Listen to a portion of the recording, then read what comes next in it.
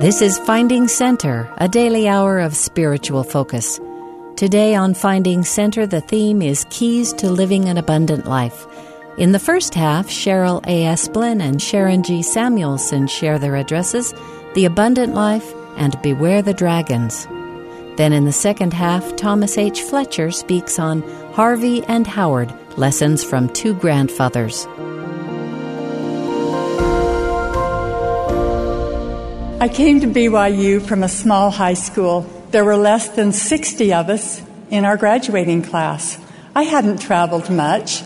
Living on a farm meant there was always work to be done, cows to milk and water to change, and we didn't get very far from home. Coming to BYU was quite an exciting adventure for me. I admit I came a little starry-eyed with my head full of dreams as I looked forward to more independence, new friends, and new opportunities to prepare for my future. That's probably why I was a little disappointed when the first boy to ask me out on a date was a boy from my high school. He was also the second one to ask me out, and the third, and the fourth. I became concerned that this hometown boy would begin thinking there was more to our relationship than I thought there was. And I determined that I needed to talk to him about it. One night, as he took me home from a date, I looked for just the right opportunity. As he took me to the door, and before I could say anything, he said, "I was just wondering if you would like to go steady with me." It had happened just like I was afraid it would. And I quickly responded, "Oh no, I can't do that. I didn't come here to BYU to do that. I came here to date, meet lots of guys, have fun, meet lots of people." And as I went on, his eyes got wide. And then finally, when I paused to take a breath, he asked, "What did you think I just asked you?" A little puzzled, I responded, "You asked me if I would like to go steady with you." He shook his head and said, "No, I asked if you would like to go study with me. S-T-U-D-Y, study." Needless to say, he never asked me out again. And I offer this advice. If anyone asks you to go study or steady, ask them to spell it. Recently, I was reading in the book of John, and I paused to ponder the Savior's words when he said, "I am come that they," meaning you and me, "might have life, and that they, you and me, might have it more abundantly." Everything the Savior did and said was for the benefit of humankind. His atonement, his example, his teachings, everything was to help us not only have a more abundant life on earth, but to attain the most abundant of all life, even eternal life. Today I would like to emphasize 3 principles the Savior taught that will lead us to live a more abundant life. One foundational principle is seeking light and truth. The Savior blesses those who are seeking diligently to learn wisdom and find truth. President James E. Faust said, "Opportunities for the abundant life increase as we pursue the quest for truth and knowledge." President David O. McKay, a great proponent of learning and education, said it this way: "To feel one's faculties unfolding and truth expanding the soul is one of life's sublimest experiences." Patricia, a graduate of BYU, described such an experience in a letter to Elder Merrill J. Bateman when he served as president of this university. Patricia told of sitting in a physics class where they were discussing fiber optics and how light travels perfectly through strands of plastic without losing energy. As the lecture proceeded, Patricia realized that all things point to Christ. Christ has all power and never loses energy as he influences our lives. She said, "I sat in awe at the understanding that came to me not a physical understanding, but a spiritual understanding. A spiritual enlightenment filled my soul. I came out of the lecture on a spiritual high." End quote. I don't believe that experiences like Patricia's are uncommon here at BYU. In his inaugural address, President Worthen reaffirmed the mission of Brigham Young University to assist individuals in their quest for perfection and eternal life by providing a period of intensive learning that includes not just the arts, letters, and sciences, but also the truths of the gospel of Jesus Christ.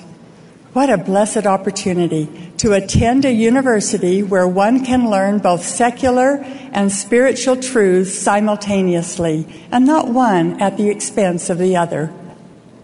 In speaking about the uniqueness that underlies BYU, President Spencer W. Kimball said, "This university shares with other universities the hope and the labor involved in rolling back the frontiers of knowledge.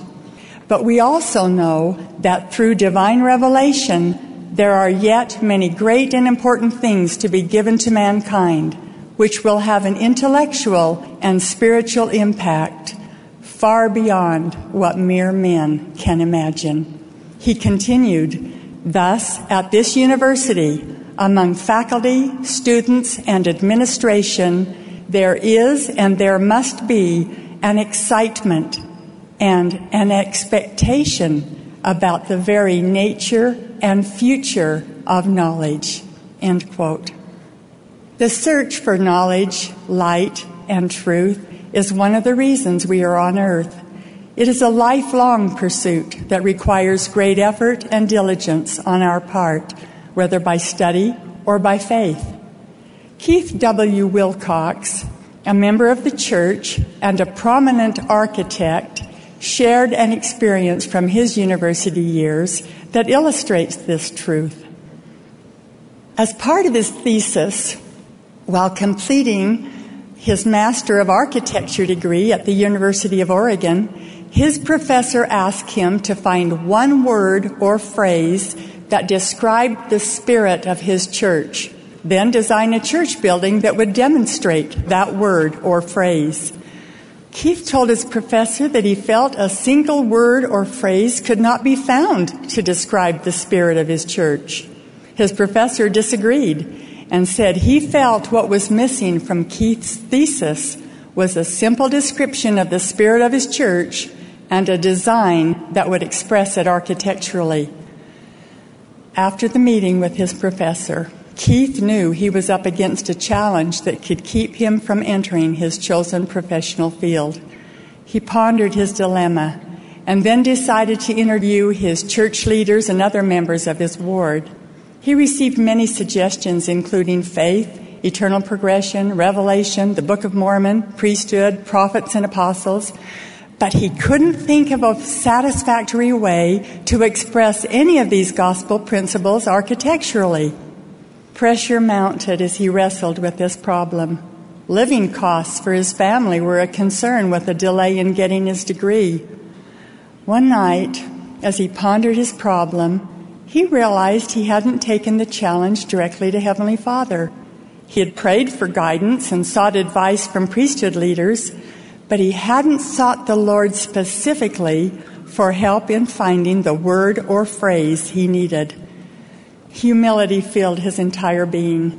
He had done all in his power to find an answer, but had not been able to find a solution on his own.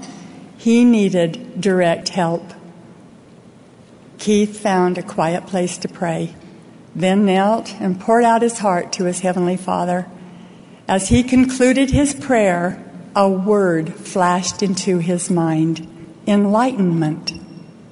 Then the phrase light and enlightenment followed. Joy swept through him. His prayer had been answered. He thought of how light and truth have been restored in our day, how prophets, seers, and revelators continue to offer light and truth, how missionary efforts bring enlightenment to all who will listen, how temples glow with spiritual light and all who enter are taught eternal truths and enlightened. Suddenly, it was easy to envision a meaningful architectural design of one of our church buildings. He decided to build a building that would allow light to penetrate from the heavens all day long and that would radiate light heavenward each evening. The resubmission of his thesis that now illustrated the phrase light and enlightenment was accepted. His professors expressed great interest in both the history and the description of the spirit of our church. Keith said, "I am grateful to our Father in heaven for the insight and inspiration I received on that occasion. The deep meaning and spiritual significance of this experience have been a wonderful and continued blessing to me since that day." Keith went on to design many significant buildings and was part of the design team for the Washington, D.C. Temple and the Missionary Training Center in Provo, Utah. In his recent General Conference talk about receiving a testimony of light and truth, President Dieter F. Uchtdorf said, "The everlasting and almighty God will speak to those who approach him with a sincere heart and real intent. He will speak to them in dreams, visions, thoughts, and feelings. He will speak in a way that is unmistakable and that transcends human experience. He will give them divine direction and answers for their personal lives. God cares about you. He will listen and he will answer your personal questions. The answers to your prayers will come in his own way and his own time, and therefore you need to learn to listen to his voice." End quote. A second principle of living the abundant life is revealed in Isaiah's words, "For my thoughts are not your thoughts, neither are your ways my ways, saith the Lord." Elder Joseph B. Worthland echoed this thought when he said, "Our search for the abundant life is cloaked not only in the robes of this mortal clay, its true end can only be comprehended from the perspective of the eternities that stretch infinitely before us." Elder Worthland teaches us that an eternal perspective is important in our quest for the abundant life. In this journey of life, it is important for us to understand God's plan. Change, challenges, trials, and temptations are temporary and prepare us for eternal life. In a speech James A. Cullimore gave at BYU, he related an experience once told by religious writer Harley M. Rosenberger about a man who was walking across the United States on foot from California to New York. When the man had reached the halfway point, reporters interviewed him and asked him about the experience. One reporter asked, "What has been your most difficult experience?" Rosenberger describes the man's response. "The traveler thought long.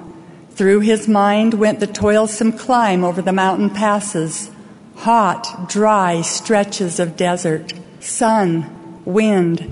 Then he said quietly, 'I guess my greatest problem was that the sand kept getting into my shoes.'" Sand in his shoes. Not some great crisis he had faced, not some danger that had almost taken his life, but sand. Sand that wore blisters on the soles of his feet. Sand that ground its way between the pores of his skin and irritated constantly, that made every step an agony. Sand in his shoes. Now there was one hint that the hiker suggested when the sand got into his shoes. He had to stop and dump the sand from them. In our journey in life, we too are troubled with sand in our shoes. Sand in the form of change, challenges, trials, and temptations. We can either let these things stop us short of our goal, or we can find ways to dump the sand from our shoes and continue our journey. My husband Max and I were married in the fall, and the next spring we both graduated from BYU. During this time, the military draft was in force, and Max had received a letter indicating that he would be drafted into the military service upon graduation. During Max's 2 years in the service, I taught school near my hometown so that I could be near my family. After his service, Max worked with his family ranching operation for a year. Then we decided he should come back to BYU to get more education. Finances were tight, and I was expecting our first baby, but we were able to find a tiny basement apartment that fit our budget, and he started school. Shortly after, Max was called to be the young men president. He was a little concerned because his studies were rigorous and took a lot of time, but he accepted the calling.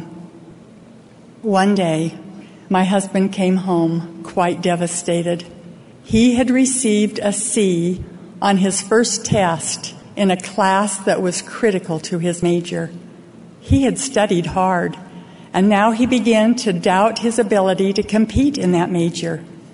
His shoes were filling with the sand of discouragement and doubt. For several days he couldn't eat or sleep as he worried about what to do. He considered giving up and going back to life on the ranch to do what he knew best and what he was comfortable with. After a lot of prayer and soul-searching, he decided to continue with his education and graduated with honors. In hindsight, the C on a test was such a little thing, but often it is the little things, the little grains of sand that distract us and keep us from seeing with an eternal perspective. I will always be grateful that my husband was willing to dump the sand from his shoes and move on. Because he was willing to pay the price and move beyond his comfort zone, many doors of opportunity were opened to him. Throughout his life, he has used his skills and knowledge not only to bless our family, but many others as well. Each new day brings with it the opportunity to evaluate where we are in terms of where we are going. Wherever we are on our journey, the Savior has made it possible through his redeeming and enabling power for us to dump the sand from our shoes. It's up to us to apply these powers in our life and to continue our journey strengthened with hope and faith. Heavenly Father and our Savior want you to succeed. President Thomas S. Monson expressed his confidence in your ability to do so when he said, "This is your world. The future is in your hands. The outcome is up to you." A third principle of living an abundant life is feeling and expressing gratitude. The Lord promised, "And he who receiveth all things with thankfulness shall be made glorious, and the things of this earth shall be added unto him, even an hundredfold, yea, more." In the January Ensign, a young woman named Elizabeth Stitt shared an experience she had learning about the power of gratitude. Her story was inspiring to me not only because I know Elizabeth personally, but because it was a message I needed as well. She told of having the opportunity to do research for her undergraduate degree in the same city where she had a few months previously served a mission. As she traveled each day throughout the city to do her project, Heavenly Father blessed her in many ways. He guided her path and protected her. He gave her opportunities to share the gospel, and he multiplied her time so that she could do her project and also visit many of the people she had known and loved as a full-time missionary. She felt so blessed that every morning and night she poured out her soul in gratitude to her Father in heaven for the chance to be there. Throughout the day, she prayed in her heart, thanking him when her plans went smoothly. And when they didn't go smoothly, she thanked him, because it usually ended up being better anyway. One day, as she sat pondering her experiences, she wondered why Heavenly Father was helping her so much. This thought came clearly to her mind. It is because you are being grateful. Elizabeth said, "That day I learned that sometimes gratitude precedes the blessings. The more grateful I was, the more I could recognize the blessings I received and appreciate the lessons I learned from the difficulties. And the more I recognized the blessings and lessons, the more I had to be grateful for." End quote. It's interesting how gratitude works. We think we are giving back to the Lord by being grateful, but instead, the Lord blesses us still more for being grateful. We are so greatly blessed, and most of us have done very little to merit the many blessings given us. Every time I read chapters 6 and 7 in Deuteronomy, I reflect on how indebted I am to the Lord and to all those who have gone before and sacrificed so much. After 40 years in the wilderness, the Israelites came to a mountaintop overlooking the land of promise. As Moses prepared them to enter this land without him, he spoke to them as a dying father speaks to his children.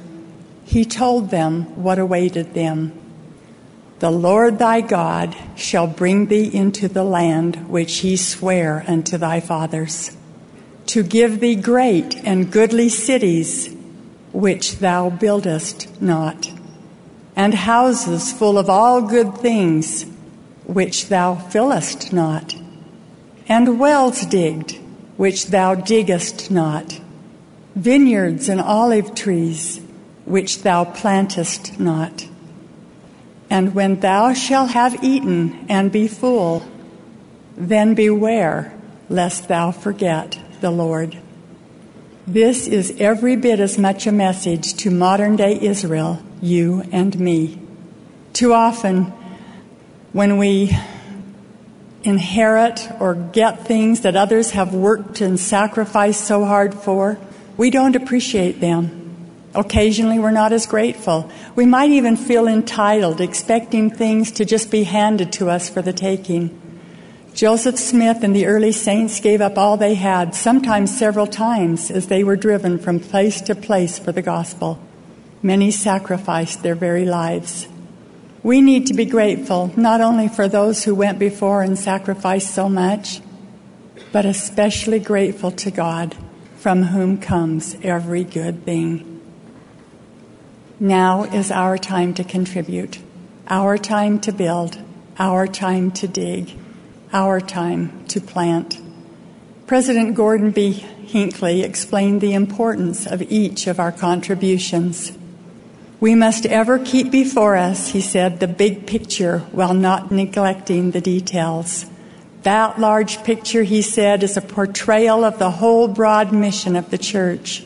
But it is painted one brushstroke at a time through the lives of all members. Each of us, therefore, is important. Each is a brushstroke, as it were, on the mural of this vast panorama of the kingdom of God." We have talked about having the abundant life through seeking light, truth, and knowledge, through looking through the lens of an eternal perspective, and through feeling and expressing gratitude. The abundant life can be ours as we take advantage of these and so many other opportunities that are available to us in this day. I end with where I started. May we always remember that our Savior came that we might have life and that we might have it more abundantly. I testify that He is the one that makes the abundant life possible. In the name of Jesus Christ, amen. You're listening to Finding Center.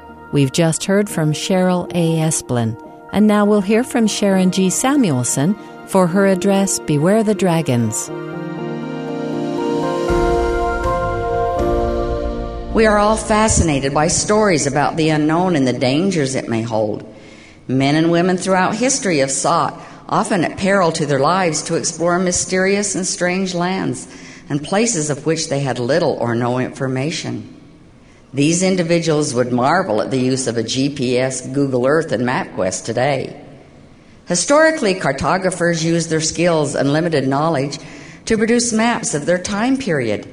These maps were not necessarily very accurate, but were archaic prototypes of those we use today. Found among myths and legends are stories of medieval European mapmakers placing the phrase, "Here be dragons" on the edges or other locations of their maps to indicate unknown, strange, and or dangerous areas. In other words, the end of the known world. If they did not know, and it was beyond their geographical knowledge, they put the warning, "Here be dragons." Dragons, sea serpents, and other mythical and frightening creatures were placed on later maps to warn people of areas to be avoided or entered into at their own risk. Sometimes the phrase might be included and written in Latin or English. Why most often dragons? A dragon is a fearsome creature that appears in folklore in most countries. Haven't you all grown up with the stories of the brave and courageous knights fighting dragons to save the hapless princesses, or dragons prowling the earth destroying villages and cities?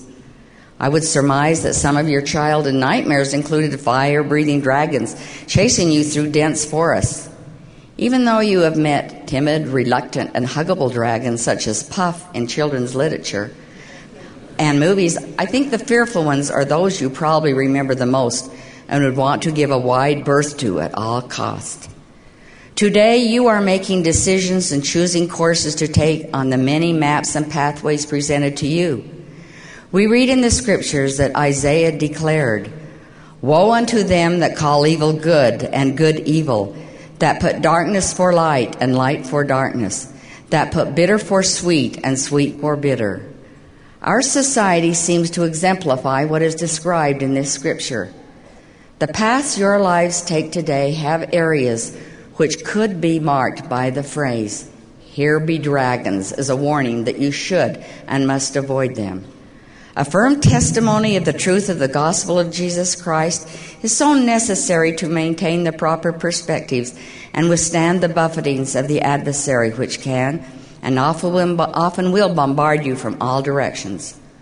What are some of the dragons that can have harmful effects if you venture into their territories of influence?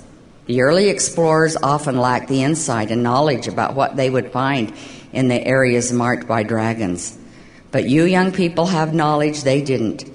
You are warned by loved ones as well as prophets and other leaders concerning what may await you in these lairs. May I just mention some dragons I believe are tempting forces of destruction for each of you. The internet, social and other media can be dragons if they are not used properly. Speaking to a group of BYU Hawaii students, Elder M. Russell Ballard gave this warning. Now, some of these tools, like any tool in an unpracticed or undisciplined hand, can be dangerous. The internet can be used to proclaim the gospel of Jesus Christ and can just as easily be used to market the filth and sleaze of pornography. Computer applications like iTunes can be used to download uplifting and stirring music, or the worst kind of antisocial lyrics full of profanity. Social networks on the web can be used to expand healthy friendships as easily as they can be used by predators trying to trap the unwary. That is no different from how people choose to use television or movies or even a library. Satan is always quick to exploit the negative power of new inventions, to spoil and degrade, and to neutralize any effect for good. Make sure that the choices you make in the use of new media are choices that expand your mind, increase your opportunities, and feed your soul. You live in a world of technology and cannot avoid it with all the laptops, iPhones, iPads, iPods, and so forth that you find essential in your lives. I had a friend recently text me that she had just acquired an iPhone and hoped she could figure out how to use it. I sent her this picture taken of 3 of our grandchildren playing children's games on their parents' iPhones and iPad. I sent her the message that if these youngsters can do it, you can too. Now when our grandchildren come to visit us and after we share hellos, hugs, and kisses, they inevitably ask, "May I use your iPhone?" This is not only our world today, but it is also a glimpse into the future, where there will be inventions you cannot now envision. How will you use technology to bless your lives and also avoid the dragons it can represent? That is for you to decide. There is also the dragon of immorality. President Thomas S. Monson once stated that You live in a world where moral values have, in great measure, been tossed aside, where sin is flagrantly on display, and where temptations to stray from the straight and narrow path surround you. Many are the voices telling you that you are far too provincial, or that there is something wrong with you if you still believe there is such a thing as immoral behavior. The teachings and admonitions you have received up to this point in your lives are very clear on the importance of acceptable behavior in this area. Beware of being tempted into a dragon's lair in this area of your life. In our culture today, it seems that the traits of honesty and integrity are often lacking or absent in individuals, governments, politics, businesses, and even athletics. Unfortunately, honor, trustworthiness, and incorruptibility that take a back seat to winning and aspirations of high position and or wealth. You have the choice to be honest and ethical or not. Remember the thought, here be dragons, when you enter the realm where choices can lead to a path of dishonesty and lack of integrity. You have made covenants with your Heavenly Father to be honest. President James E. Faust once taught that honesty is a principle, and we have our moral agency to determine how we will apply this principle. We have the agency to make choices, but ultimately we will be accountable for each choice we make. We may deceive others, but there is one we will never deceive. From the Book of Mormon we learn, the keeper of the gate is the Holy One of Israel, and he employeth no servant there. And there is none other way save it be by the gate, for he cannot be deceived, for the Lord God is his name. My dear friends, be examples of honesty and integrity wherever and in whatever you do. Brigham Young students are known for being examples of these attributes. Once when my husband had an important decision to make concerning a change in his professional path, he sought the advice of an individual he admired and respected concerning the matter. The counsel received was very short and concise. It was that, at all costs, he should protect his integrity. Once lost, your integrity and reputation for honesty are very difficult to regain. Steer clear of the dragons that would take them from you. You are blessed to have the teachings of the gospel to help you shy away from the areas where dangers and forces of evil can enter and put you in peril of losing your faith and testimonies. Sometimes you may think that you can get close to a dragon and escape in time because you are strong enough to fight him when necessary and can easily ignore any temptation he may place before you. Your curiosity and questions about the unknown may lead you to say to yourself, I can choose when to stop and turn around. I know I can. Do not be fooled. The adversary is deceptive and will seek to ensnare you with such thoughts. There is the oft-told story of 3 men who applied for the job of driving the coaches for a transportation company.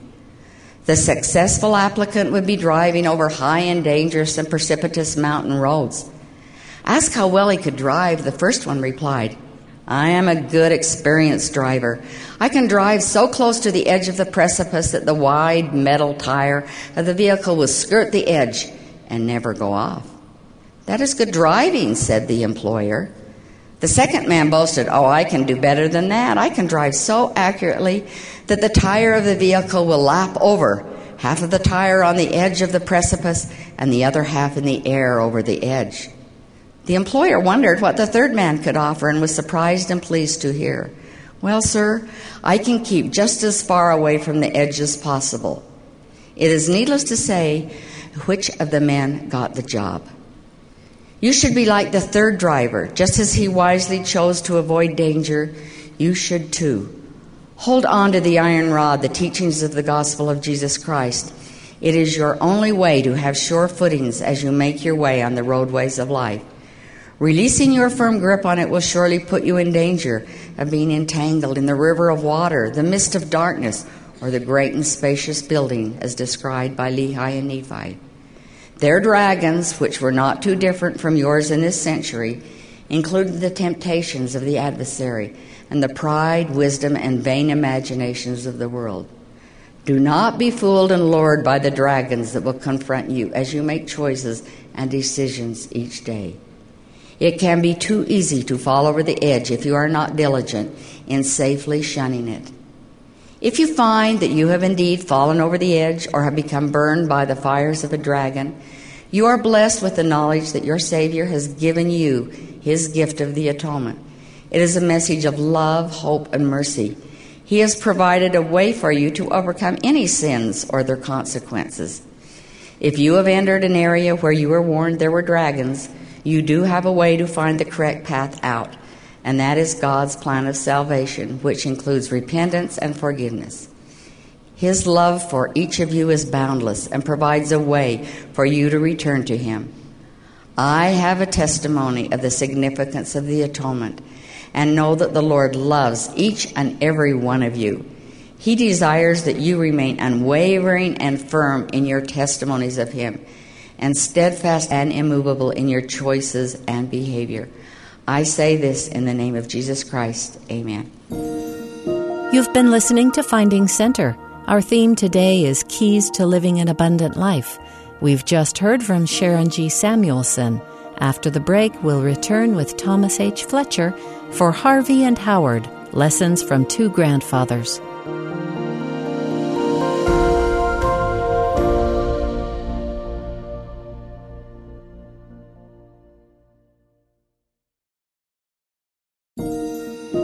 This is Finding Center, a daily hour of spiritual focus. Our theme today is Keys to Living an Abundant Life. Next is Thomas H. Fletcher, a BYU professor and associate chair of the Department of Chemical Engineering at the time of this address, titled Harvey and Howard, Lessons from Two Grandfathers. So one of my grandfathers is Harvey Fletcher. He became very famous in the field of physics and acoustics, and a building was named after him at BYU. Let me tell you a little bit about him. He was born in Provo in 1884.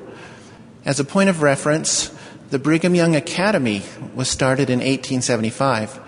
Harvey attended the dedication of the Salt Lake Temple in 1893 when he was 9. The Salt Lake Temple was dedicated by Wilford Woodruff. Harvey was born into a humble family, 5th of 11 children. He and his family were great fishermen and would take a covered wagon to the Strawberry Valley to catch barrels full of fish. Utah was a very primitive place, and Harvey loved the outdoors. His first experience with physics was to sit on top of what is now Y Mountain, view the puff of steam from the train locomotive, and time the arrival of the sound of the whistle. Lesson number 1. When Harvey was in the primary, he delivered a short speech from the pulpit of the Provo Tabernacle. Brother Carl G. Mazer was in attendance, and before Harvey could sit down, Brother Mazer put his hand on Harvey's head and said, quote, "This boy will go a long way in the church and among the leaders of men. Someday this boy will be a great man." Close quote. The boys his age teased Harvey about being a great man. A few years later, as president of his Aaronic Priesthood Quorum, the bishop asked young Harvey to stand up and give a speech to the quorum. Harvey said that he was dumbfounded and stood nervously on one foot and then on the other, and then blurted out, quote, "I would rather be good than great," unquote, and then sat down. About 80 years later, he retold this story to the College of Engineering at BYU in the Dion Concert Hall. Harvey mused, quote, "Now that I think about it, that wasn't such a bad speech after all," close quote. On Harvey's gravestone, the following message was engraved: "He was both good and great." So what is the lesson here? To me, the lesson is that it is most important to be good. Good here means to be a follower of the Savior Jesus Christ and to follow his teachings as revealed in the Scriptures and through modern-day prophets. In part, this is the message of the prophet Jacob in the Book of Mormon. "Before ye seek for riches, seek ye for the kingdom of God, and after ye have obtained a hope in Christ, ye shall obtain riches, if ye seek them. And ye will seek them for the intent to do good, to clothe the naked, and to feed the hungry, to liberate the captive, and administer relief to the sick and the afflicted. Lesson number 2. As a young man, Harvey worked in the grocery business and saved enough money to enter the Brigham Young Academy in the fall of 1900. There were 2 courses of study, commercial and normal. Harvey entered the normal curriculum because it was less expensive. He says he entered the academy mainly because his friends were there. He breezed through the mathematics classes, feeling almost like he had studied them before. One of the other classes that he took was physics. He said that he understood the subject by just sitting in the class and listening to the teacher and plying him with questions, but did not do any of the assigned work. In particular, he did not keep a laboratory journal. As a result, he obtained an F grade. I'm going to quote from his autobiography, quote, "It was the first and only grade failure that I ever received. This jolted my pride, and I think from then on I took my education seriously. I repeated the course the next year, obtained the highest grade in the class, A+, and was given my first paid job in the school as an assistant in the laboratory. During the following 3 years, I taught physics and mathematics courses while carrying the regular college courses. At the end of these 3 years, I graduated with a BS degree. The next year, I was a full-time teacher at a salary of $750 a year," close quote. By the way, there were only 6 students in the graduating class of 1907. Harvey ended up becoming president of the American Physics Society later in life, and was the first LDS scientist elected to the American Academy of Science in 1935. So what is the lesson here? Perhaps it is to do all of the homework in school. Perhaps it is to do your best the first time, or you will have to do it over. I think that the real message is that you should do something that you really want to do, no matter how hard it is. Don't be discouraged if it does not work out the way that you wanted at first. Keep trying with your best effort. Bishop Victor L. Brown said the following: "At whatever level our children complete their formal schooling, they should have learned how important excellence is in all they do. There is always room at the top in any enterprise, and it is always crowded at the bottom. It doesn't matter what the field of endeavor, plumber, doctor, teacher, lawyer, farmer, carpenter, whatever. If our children learn early in their lives that they should do their very best, they will be eminently better prepared for the responsibilities of life. We should teach our children the importance of schooling as a help in discovering how to think and to learn. They need to know, and we need to be reminded, that schooling is merely the formal part of education. Education should never stop, but should be a continuing activity throughout life." Lesson number 3. Harvey went to the University of Chicago in 1908 and earned a PhD in 1911 under the direction of Robert Millikan, measuring the charge on an electron. Harvey returned to BYU to teach physics, but received an offer to become a researcher at Western Electric in New York City, which was the premier physics lab in the country. This lab became the main research lab for AT&T. After several years of persistence from Western Electric, Harvey asked President Brimhall for permission to go to Western Electric. BYU was struggling for prestigious faculty, and President Brimhall told Harvey not to go. However, soon after that, President Joseph F. Smith attended a board meeting at BYU, and Harvey asked President Smith the same question. After listening to Harvey's story, President Smith sat quietly in a thoughtful mood for a few minutes and then said, quote, "Yes, I want you to go and take this position, but promise this, that you will keep your testimony strong and keep up your church activities. If you do so, you can do more good for the church in New York City than you could do here at the BYU at the present time, and you will be successful in your work. We need more Mormon boys to go out into the world of business and scientific research to represent our ideal of living," close quote.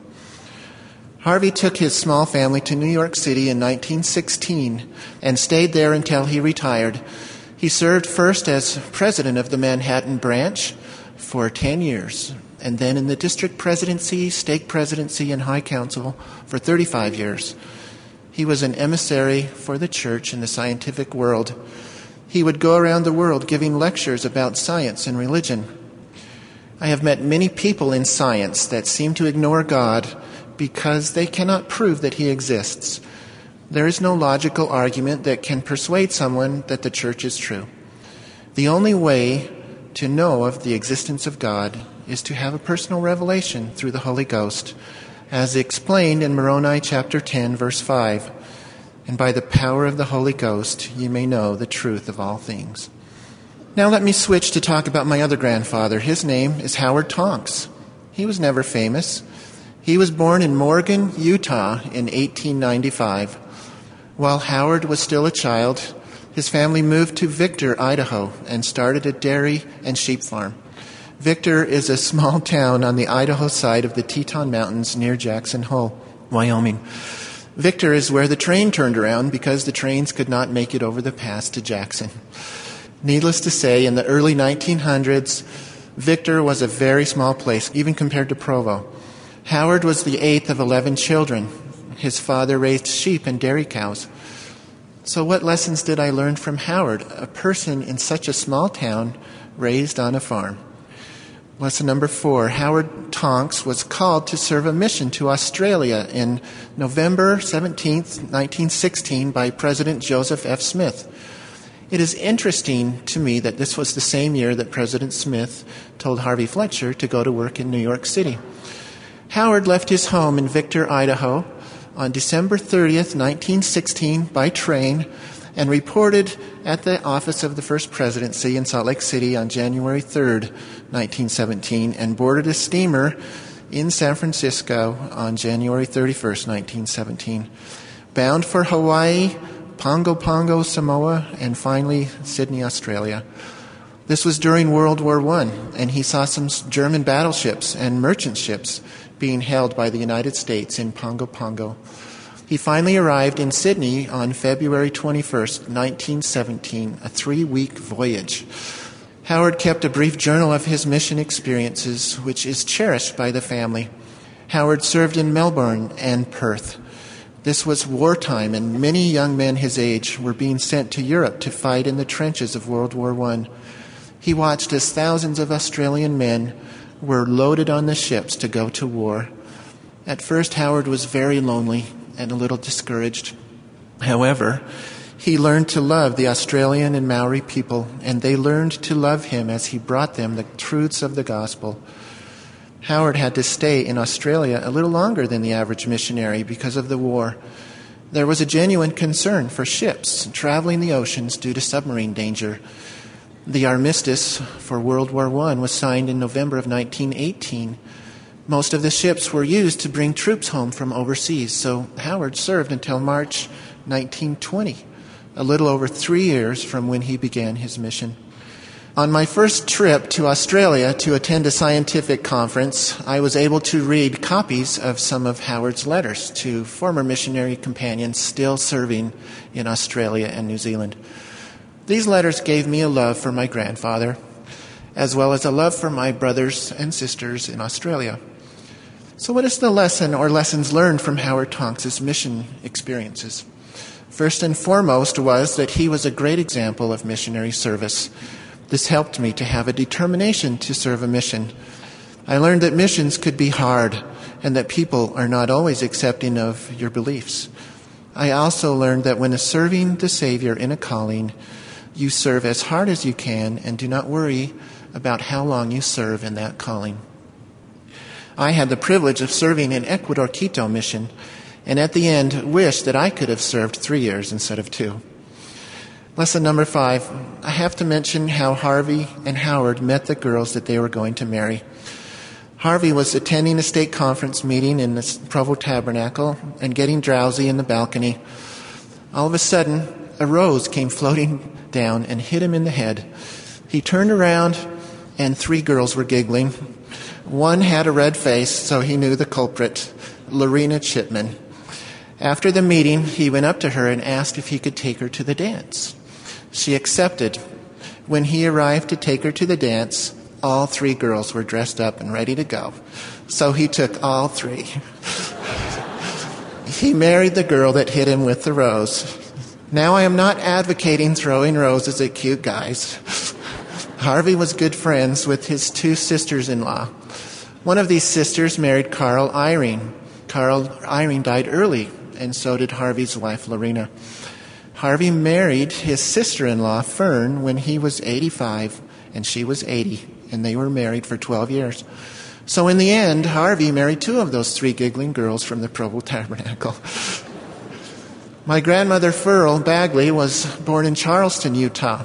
Charleston is the small town at the far end of Deer Creek where you turn to go to Midway. She was the 10th of 11 children. Her family decided to move to Victor, Idaho, when she was young. Her mother was ill, and they left the mother in Salt Lake City to recover. However, her mother died when Furl was 4 years old. Furl's dad could not take care of a farm and 11 kids by himself. So Furl was put in a foster home with a German couple. This couple raised Furl in Victor until she left to go to Sugar City to high school. Howard met Furl in a very interesting way. Furl was in front of the church on a Sunday morning and noticed that a small child had fallen and scraped a knee. Furl reached her first, picked her up, and loved her. Howard was a young returned missionary with black curly hair, a beautiful smile, and a twinkle in his eye. He said to himself, quote, "That girl is going to be my wife," unquote. So what is the lesson here? I don't think the lesson to be learned here is to fall in love at first sight with just any person that catches your attention. However, I do think that the lesson is that when you do fall in love, make the commitment 100%. Both Howard and Harvey were sealed to their spouse in the temple of God, and they were very devoted husbands. If you are still looking for a spouse, pray that the Lord will guide you and let you know when it is right. If you have made a marriage covenant already to someone with whom you fell in love, stay in love and honor your covenant. Lesson number 6, perhaps the biggest lesson that I learned from Harvey Fletcher was to be personable to all people. Everywhere he went, he tried to be friendly to people. Even though he was widely recognized in the fields of acoustics, physics, and science, he was always known as Uncle Harvey to his associates. He never sought recognition, or at least never tried to give the impression that he was better than someone else. He always tried to be happy. Even in his later years, when he was slowed by a body getting older, he never complained about aches and pains. People at church would come up to him when he was in his 90s and say, "Uncle Harvey, how are you doing today?" He would smile, shuffle his feet, and respond, quote, "I can still dance," unquote. What a beautiful example to me of having a positive attitude and treating other people with respect.